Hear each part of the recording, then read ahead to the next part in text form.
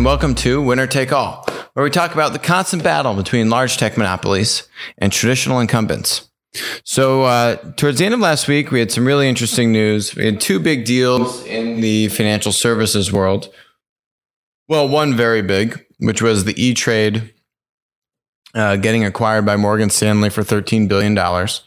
And then a much smaller deal, but very interesting deal, which was Lending Club acquiring Radius Bank for $185 million. So very different in terms of the scale of these two acquisitions, but telling, I think, a very interesting story. So I'm actually much more interested and I find the Lending Club Radius Bank acquisition much more compelling than the Morgan Stanley E-Trade acquisition. So what we're seeing in the world of financial services, whether you're a bank, a money manager, which is basically what Morgan Stanley is, they're an investment management company, is you are seeing fintechs, and we've covered this many, many times on the show. You are seeing all these different sorts of fintechs, whether it's SoFi paying $400 million to sponsor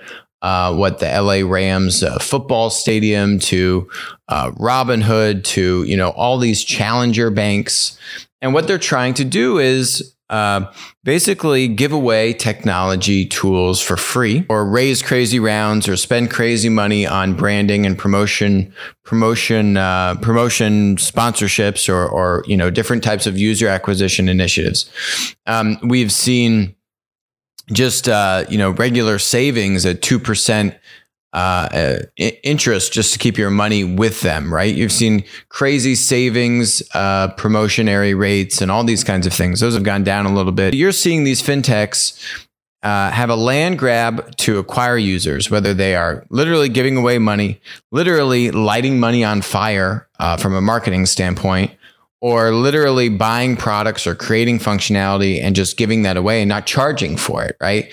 And that's also why you've seen Charles Schwab recently say that they're going to get rid of all fees to do trading, to buy stocks, sell stocks on Charles Schwab. And now you see this Morgan Stanley E-Trade acquisition. Now, this makes sense to me from a Morgan Stanley standpoint, which is the fact that all of your customers, your investors, are being courted by all these fintechs that are now giving them free tools, right? And trying to woo them to, put a little bit of money into Robinhood, right? Or SoFi or Wealthfront or fill in the blank fintech.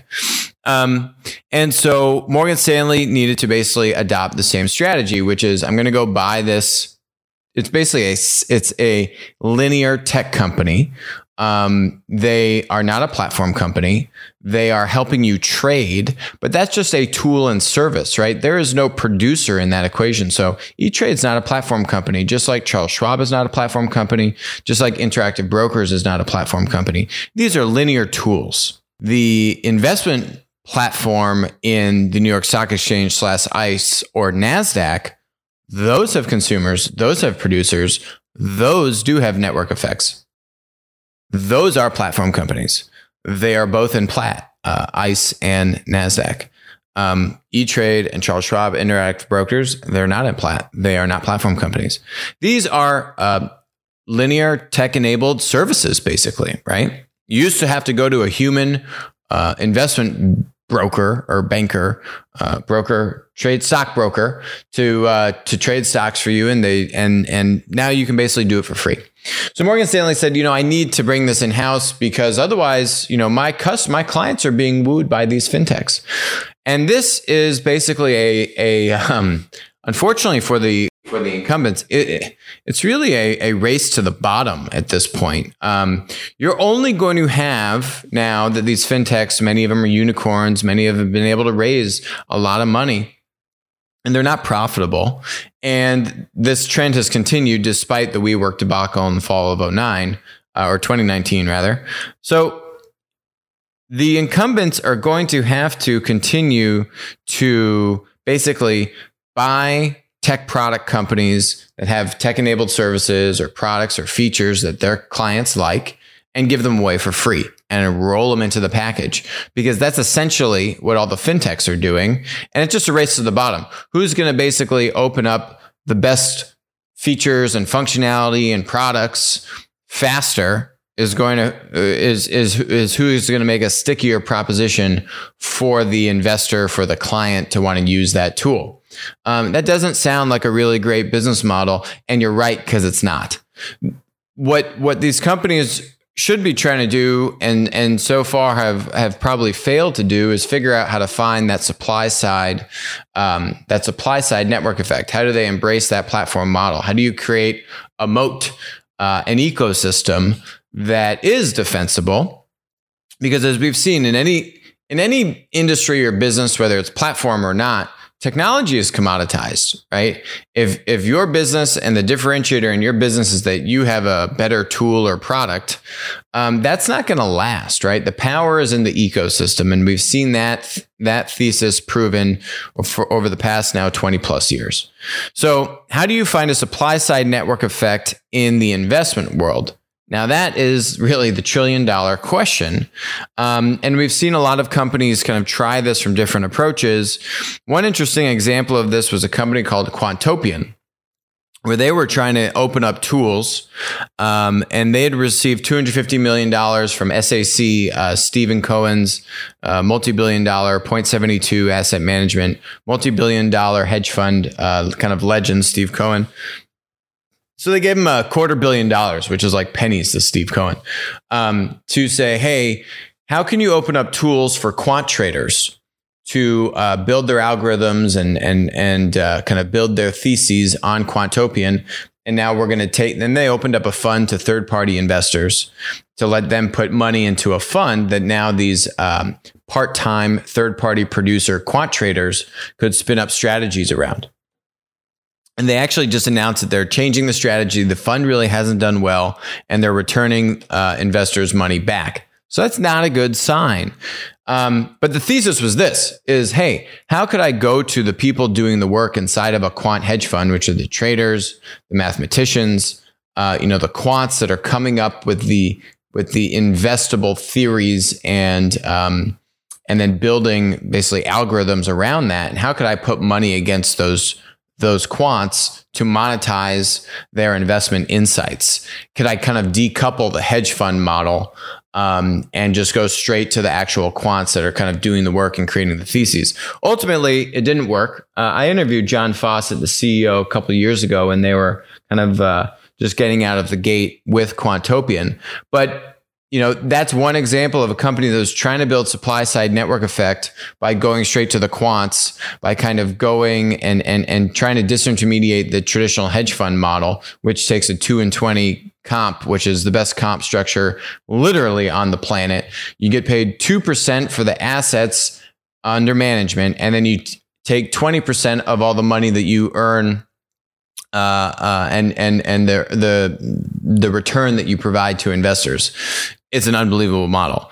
Basically, what that means is if you have $1 billion under management, you're taking in $20 million before you open the door every morning, right? You're taking in $20 million in revenue just because you've raised $1 billion in investor money. Even if you lose their money, you still make $20 million. And to manage $1 billion hedge fund, you can do that with like 5 people. No problem, right? So anyway, and then if you make them money, let's say you make them $100 million, now you keep $20 million. So you make $40 million for yourself. It's a fantastic business model if you can pull it off. So basically Quantopian was saying, well, hey, this is an egregious compensation model, which it is.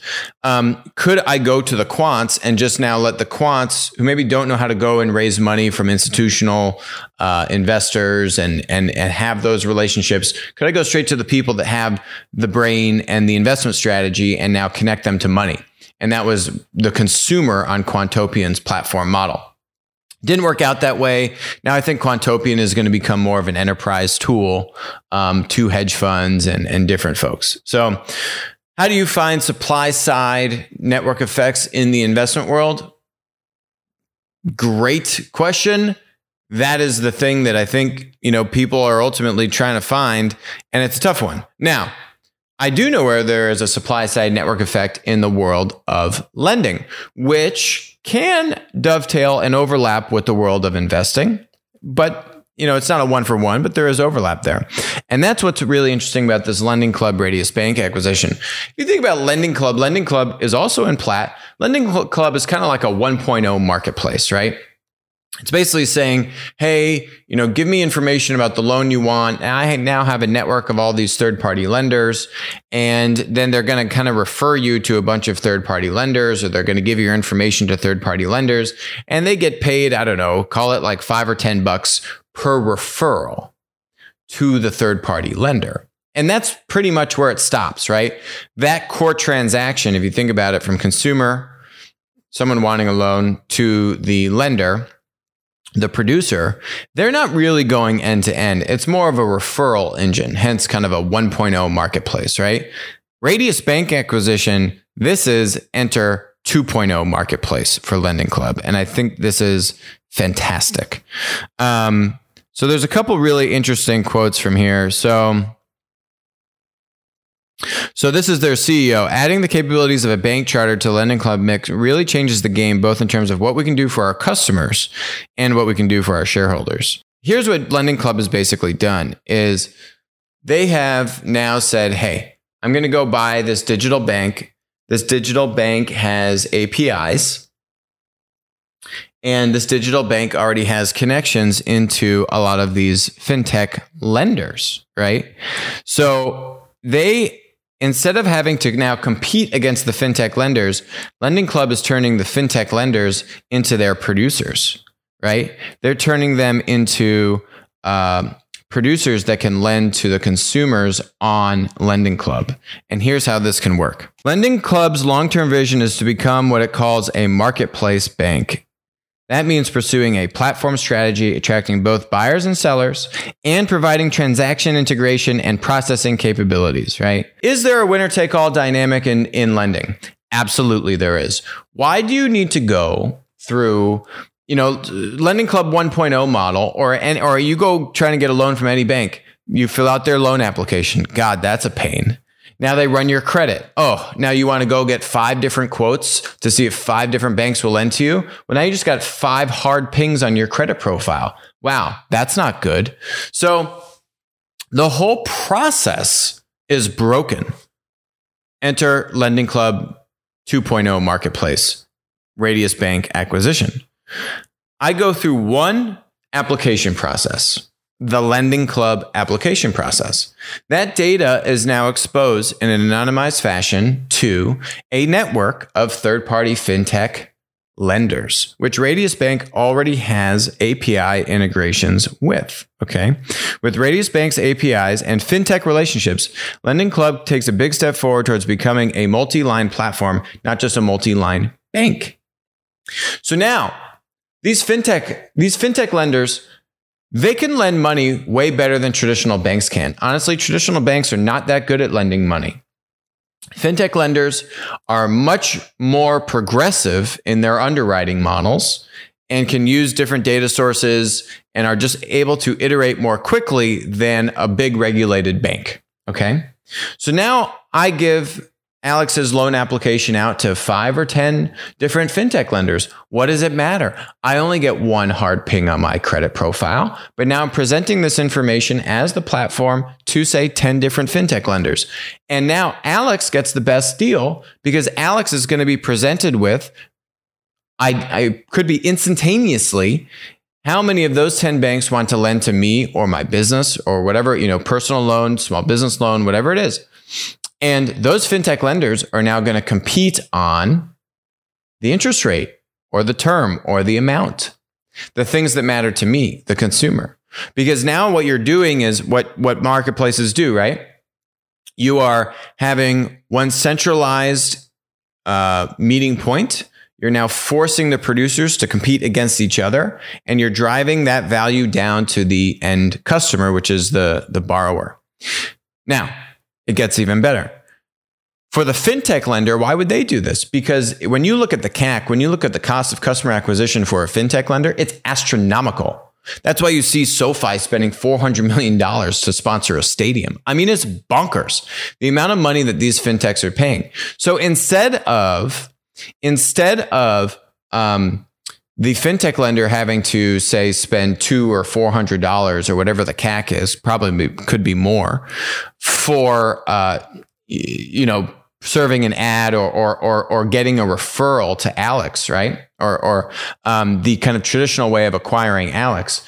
Now, what Lending Club can do with its business model is it can now start to take points on the transaction. Maybe Lending Club takes the origination fee on the loan, right? Maybe they take 2% origination fee on the loan.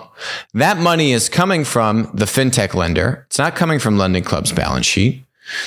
And now with the banking capabilities of Radius, now what they can do is say, hey, Alex, you need to have a checking account with Lending Club. And every month or week or whatever the repayment terms are, we are going to debit this checking account at your Lending Club checking account. Now, Lending Club can go end to end, not just in the initial disbursement of money. So now all that money can go from the fintech lender into my Lending Club checking account, but now all the repayments and the servicing of the loan, because, oh, by the way, fintech lenders aren't really good at collections or repayments. They don't have that infrastructure, right? Only the really big ones now can actually have kind of a pseudo checking or savings account solution. But there are so many, 9-figure funded fintech lenders that don't have the scale of really the big fintech lenders. They just don't have that infrastructure. They are going to swoon over being able to partner with Lending Club and Radius Bank. Many of them already probably are integrated with Radius Bank's APIs. So now Lending Club helps with repayments. Maybe they take a 1% servicing fee to help with repayments on the loan that Lending Club is earning fees on, but none of that capital is coming from Lending Club's balance sheet. This is Lending Marketplace 2.0. And now let's take one big giant step back and you say to yourself, is the lending industry a winner-take-all industry? And the answer is absolutely it is. Why do you need to have hundreds of different banks? Why can't you centralize all of this? Why can't you have one central meeting point, disperse my information to a bunch of third-party lenders, let them compete over me, the borrower, drive that value down to me, the borrower, have the best capabilities to do repayments and collections and all these kinds of things? You don't need hundreds of banks. You don't need hundreds of fintech lenders that are all trying to own the customer-borrower relationship. It doesn't need to be that way. That's just the way it has been in the past. That's the way that it also has been with the credit check system, right? Has also helped that. Right now, every bank wants to do their own credit check. Lending Club is going to bring that verification, bring that credibility to say, hey, you know what? This data is accurate. I'm going to vouch for this information for the credit check for this information. Fintech lender, you're going to make your decision off of this. You don't need to go run a separate credit check on Alex's report. This is going to be a game changer. And this to me, if I'm a bank, this is easily the most worrisome fintech platform disruption coming into the industry. This is the bulk of my revenue if I'm a bank. Where do banks make their money? Half of it's on fees and different things. The other half is on interest for lending. And lending is a winner-take-all dynamic. And Lending Club has made a genius move to move into this model and really reinvent themselves, go from really a 1.0 marketplace to a 2.0 marketplace. I think they're going to do very well with this. I mean, look at the market cap of Lending Club. It's $1 billion. It has not been doing well. It was at $100. It's now at $11. 5 years ago, it was at $100. And this has been a move that they've needed to make for a while. We'll see if they can execute upon this. I think the one thing that the banks have going for them is that Lending Club's scale is not what it used to be, right? So their digital demand. If you're a big bank, you could follow on to this, and I think you could beat Lending Club at its own game just because you have much more scale, you have much more throughput, but you got to act quickly. So this is a really, really exciting platform shift that we're going to follow here. Continuing on with the banking theme here. So banks have actually done a very good job of embracing platforms. We've seen two really good examples. One is Zelle. And I want to give a little bit of the backstory on Zelle. So we published a post maybe in 2018, really going deep into where did Zelle come from. Zelle is the payment platform competitor to Venmo. Zelle has way more volume than Venmo has. Zelle has 50 plus partner banks now using Zelle and integrating them into their different products. And it basically lets you make peer-to-peer payments for free, seamlessly and easily, like Venmo, owned by PayPal. Now, how did Zelle come into fruition? Well, we did a deep dive on this in 2018, where we really spoke about it was really a handful of some of the biggest bank CEOs that got together. I asked Brian Moynihan, CEO of Bank of America, about it. And it was basically a conversation with a few of the big bank CEOs. You had about 20 bank CEOs that were initially in on basically a joint venture to go and buy a company called Early Warning Services. And Early Warning Services and Clear Exchange were basically combined in 2015. Historically, Early Warning Services still offers fraud detection, risk management, and authentication services to banks. So this was kind of like a intermediary service. All the banks were already using this banking solution anyway, already in their businesses. And then they decided to also now spin out the functionality that they had around providing payments and remittances into a peer-to-peer payment platform product solution called Zelle, right? So they basically all pooled their money together. They took control of this business. They launched a competitive payment platform called Zelle. And then you had 20 of the biggest banks basically saying, hey, we're going to all use this solution. Then you had now another 30 plus banks have piled on and also use the solution. And this is just a way to join forces and adopt the same tool, spread the cost of this functionality across all the banks, build enterprise value if you were one of the early shareholders in the business. But you have a separate tech team, tech business entity focused specifically on this platform model. And now it'll be interesting to see how well Zelle can try to monetize the payment platform. We've seen Venmo, for example, say, hey, if you want to have this money in your bank account instantly, we will take 10 basis points and cap it out at a fee of $10. Or you can wait the standard 1 to 3 days for this money to appear in your bank account. It'll be interesting to see how much flexibility Zelle has to actually try and monetize and build a business model beyond what they have today. I think that's where some of the friction and bureaucracy that comes from a massive JV structure that Zelle has will show signs of in terms of the long-term trajectory for the business. But just taking the business at face value as a payment platform that basically banks say, hey, well, now we have a competitive solution to Venmo and PayPal. Yeah, this is a win. This served that purpose. We will see if Venmo is able to kind of out-innovate on the business model side over the long term, but certainly in a few year period of time, getting a business to scale in less than 5 years in a kind of cooperative JV approach, this is a great example. Another example of this is Symphony. So basically, Symphony is a kind of chat collaboration tool that bankers and traders are using. So a number of years ago, Bloomberg reporters got caught red-handed. Some of the reporters were snooping on what some Goldman traders were doing on the Bloomberg terminal. Big no-no. Goldman was not too happy about this. And so Goldman led a consortium of other investment banks to go and basically invest in this business called Symphony. So Symphony was started in 2014. And since then, they've raised $460 million. They just raised a Series E in June of 2019, another $165 million. Standard Chartered Bank was one of the lead investors. But if we look at all their investors and go way, way, way back, what you'll see here is, so Series A, look at all these. Series A, look at this.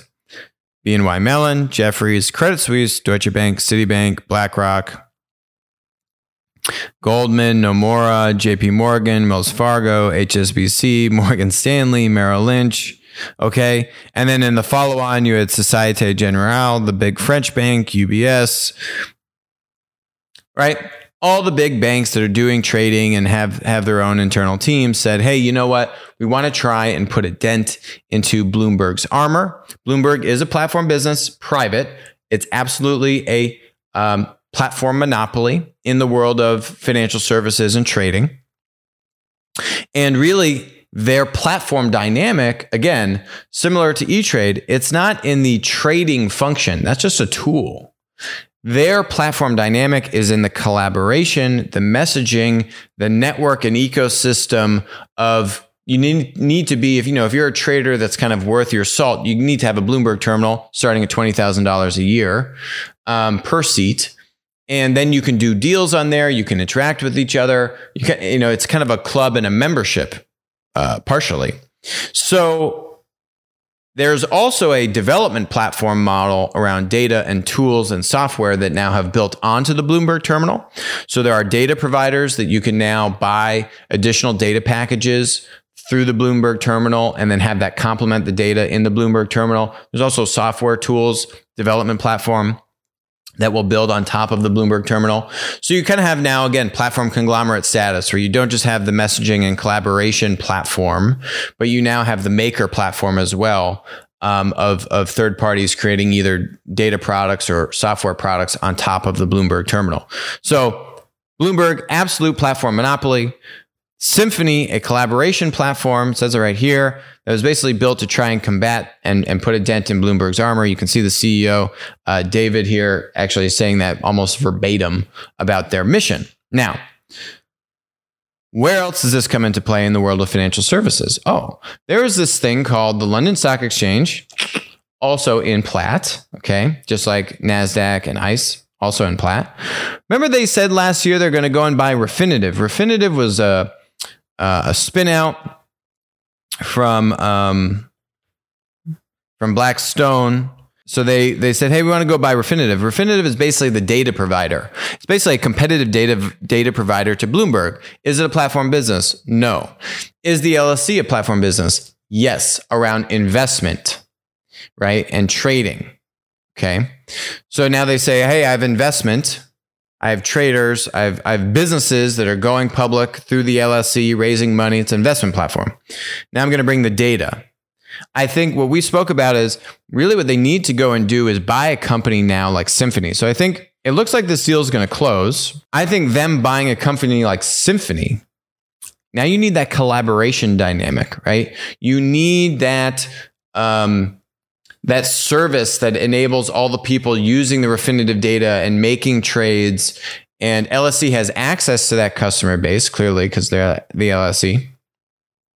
This, to me, would be the next play. But I don't think just buying Refinitiv allows you to actually kind of take down Bloomberg. I think you need that collaboration platform, which is key part of the Bloomberg platform model. So Symphony is a great example of a bunch of banks coming together, creating a consortium, not acquiring the business outright, but certainly having a bunch of preferential rights in the amount of investment that they put into this, with Goldman leading the charge to bring and kind of take that traffic and that business away from Bloomberg and bring it on over to this and getting in at the Series A. So they've created a lot of enterprise value. Now they've provided a tool that they can all use. And there's definitely strong platform dynamics in this business. So, in other news, there's an article here in the New York Times about Europe is overrun by foreign tech giants and wants to grow its own. Okay. We've spoken on the show before about how Chinese tech protectionism has absolutely helped China nurture a very strong and vibrant tech community. 6 of the 10 largest tech companies in the world are Chinese. They have a number of large tech platform monopoly businesses, and there's a number of unicorn companies. We cover Chinese tech companies a lot. And by China basically not allowing US or really any foreign tech companies at all to enter the Chinese market, or if they do, they have to have forced technology transfer and all these things. Anyway, they basically prevented any of that stuff from coming in, and they created an environment for Chinese tech startups to go and fill that void, fill that vacuum themselves. And now when those companies get big or go public, or those founders get rich, now they invest back in other startups. Now you have VC firms, and you get the whole cycle compounding upon itself to have a very strong, robust tech community in China.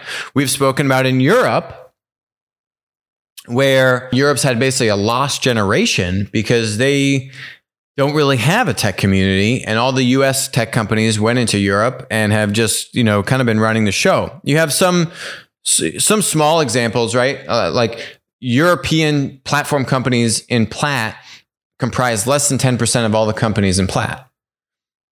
Chinese platform companies are probably around 20%. So, and it would be more if they had the right ADR status, the right reciprocity status with US exchanges, but they don't, because we can't see their data to really validate if they are a platform or not. But most likely some of these would be, but they don't share enough information for us to concretely say it is. So anyway, the EU is trying to think about how do they do this and these kinds of things. Obviously, tech protectionism is something that we've seen work, but on the other side of this,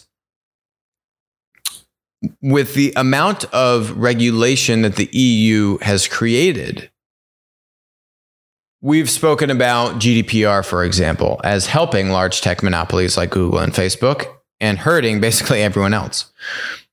The everyone else bucket includes, we've spoken about British Airways and Marriott getting huge fines. Basically, British Airways and Marriott paid bigger fines on GDPR than any of the tech monopolies did. GDPR, these different tech regulation that the EU puts into place, they apply to all of the tech startups in Europe. And this is the problem. This is what we've said on the show is tech regulation should really just be focused on the large tech monopolies, the large platform conglomerates.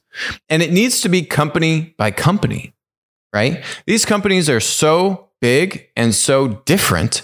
You can't have one law that just magically fixes the whole situation. You need to have company by company, very targeted, specific regulation. And if you don't do that and you just create these ever expansive laws, what you're now doing is you're hurting the tech unicorns, the tech startups that need to also comply with these laws. Because once you're a large tech monopoly, you have the money and the resources to comply with the laws better than everyone else, as we've seen with GDPR. Unless you're the EU and you want to claw back provisions and carve-outs and fundamentally rethink how you go about regulating big tech, I don't see any way for them to deliver on this. It's a great premise. Hey, we need to have our own tech community in Europe. Yeah, you're right. But how do you do that is the other story. And I don't think that they're going to be able to go back and say, hey, let's look at things like GDPR. Let's look at all these other laws that we've passed over the past handful of years and now exempt European tech startups from these laws. That would be step number one. Before you start passing new stuff, just fix this stuff you've already passed, which is doing a lot of harm to any tech companies trying to operate in the region. So if you've now created something that harms tech companies from operating, if you take away that harm from your European tech startups, okay, well, that's net a positive. Kind of wonky way to think about it and wonky way to get there. But hey, that's, that could be the European way. Just regulate the hell out of everyone and just exempt the European tech startups. Okay, magic. I doubt they'll take my my advice on that one. So another topic, we've spoken about basically, don't be like McDonald's. We've spoken about how large incumbents, large traditional enterprises that have a lot of intrinsic assets like McDonald's helped build Uber Eats on its back. Another example, I was walking around the other day and I saw these things. You're walking around, you see Domino's cars everywhere, right? And you say to yourself, oh, what's another example of a large traditional incumbent business in the food space, like the food trend here, that literally has delivery in, 80, 90% of America with their own delivery cars, their own fulfillment system, door to door. Oh yeah, Domino's. And fill in the blank, however many other, pizza chains there are, Papa John's and whatever else you're ordering pizza from. Their whole thing has been delivery, right? Domino's is known for, you get the little status checker and all this kind of stuff. Why didn't Domino's say, hey, well, what if we would deliver other stuff besides pizza? Maybe they don't need to deliver competitors' pizza, but why don't we deliver other complementary products like Chinese food or Thai food, or fill in the blank, other product, hamburgers, stuff that's not competitive. But that's a great example about how when you want to think about how do you have value for a platform, maybe you don't even, if you're Domino's, you don't need to own Uber Eats or Delivery Hero or, and any of the dominant food delivery platforms. But even if you partnered with them and you said, hey, I'm going to give you delivery capabilities in 80 or 90% of rural, suburban America overnight. Now it's hard to say that, but rewind the clock 2 or 3 years ago. Why weren't there deal teams? They literally have teams and teams of deal teams. Like, these people do deals. This is their job. Why isn't the deal team saying, hey, we think that delivery platforms are going to be a dominant thing? 2 or 3 years ago, it's 2020 today. So this would be like 2017, 2018. You could still get these deals 2 or 3 years ago when there was 5 different delivery platforms. There's still 4 delivery platforms today. You go do a deal and you say, hey, everyone kind of needs a little bit more fulfillment capability. Everyone needs a little bit more supply.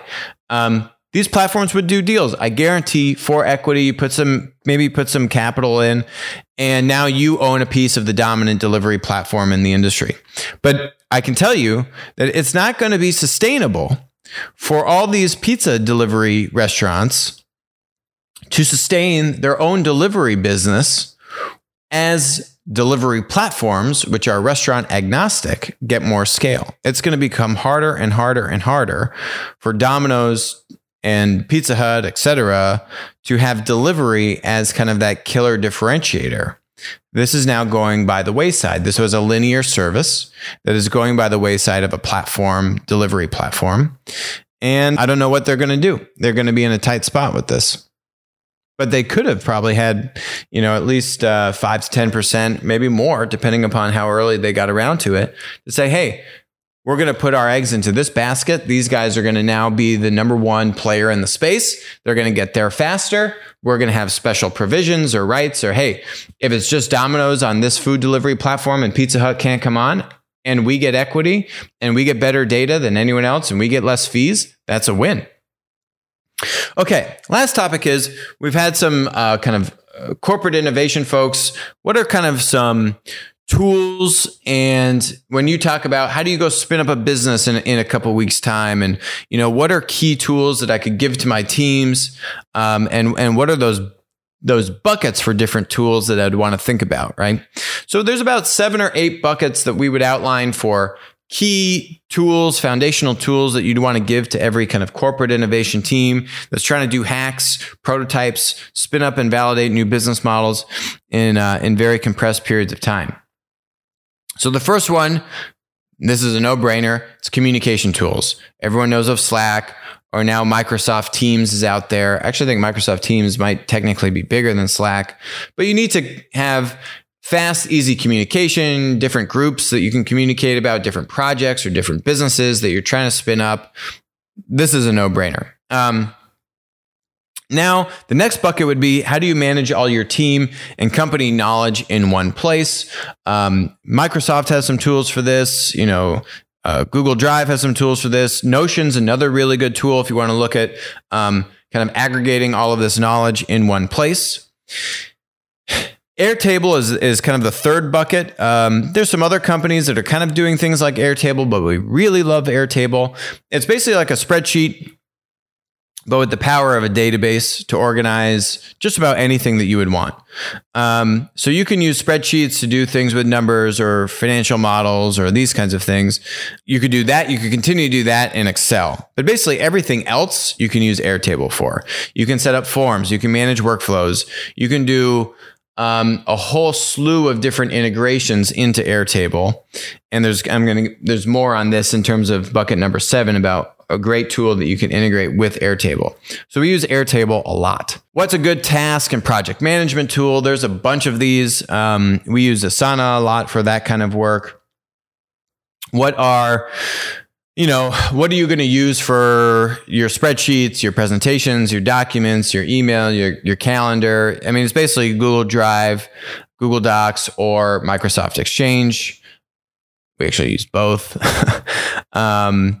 And then what are great dashboards, right? How can you, in a very simple, consolidated way, provide easy access to KPIs, have everyone stay on track of what they need to deliver upon and what their progress is. We use Gecko boards for this, store it up on a TV monitor in the office. It's a really great way to keep teams motivated and rallying around different goals and KPIs.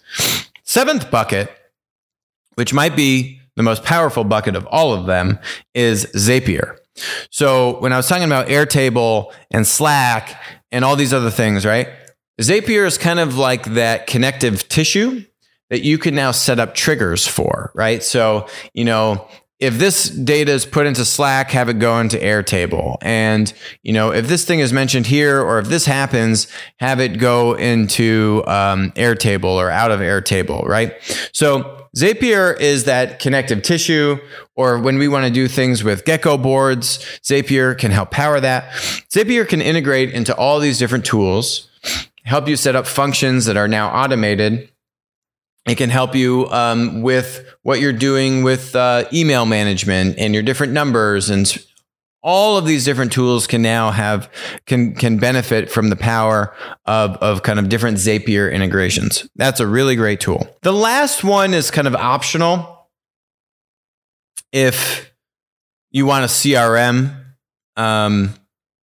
that really just depends on the scale of whatever kind of hacks or prototyping you're doing. How many customer or lead prospect information do you have to manage? If it's a decent amount of information, I'd recommend getting Salesforce.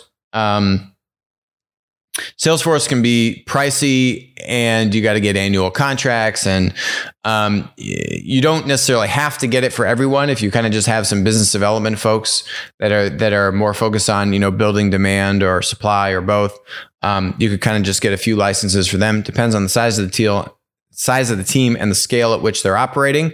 Salesforce, is another tool that we'll use on the CRM side. So, let me give one example with kind of how this can all come together. So if you want a Slack notification, let's say you have a form set up using Airtable for any time a client requests something such as an appointment with you. By default, that request can go to a row on a spreadsheet, or you might get an email confirmation. But what if you wanted more than that? What if you wanted a Slack notification of every request, and you wanted to add that as a task to manage, assign it to a specific or assign it to a specific person on your team, or send a calendar invite to a teammate, as well as to the person submitting the form, right? Thank you for submitting. This is what Zapier can enable. It allows you to connect all the tools you use and automate processes without requiring any code. That's the other key plus, right? So in this specific example, Zapier connected Airtable, your email, your calendar, Slack, and your task management solution. There's no other tool on the market then we would recommend more than Zapier as that connective tissue to really help enable and take advantage of all the value that is kind of provided by each of these individual tools on their own merits. So all of these tools that I'm recommending, let me preface this. There's no code involved, right? These are all tools that you can spin up. You don't need to have an engineer involved. If you obviously want something much more powerful and thorough with a lot more functionality, there's a bunch of other things that you can now leverage code and have engineers help you roll out.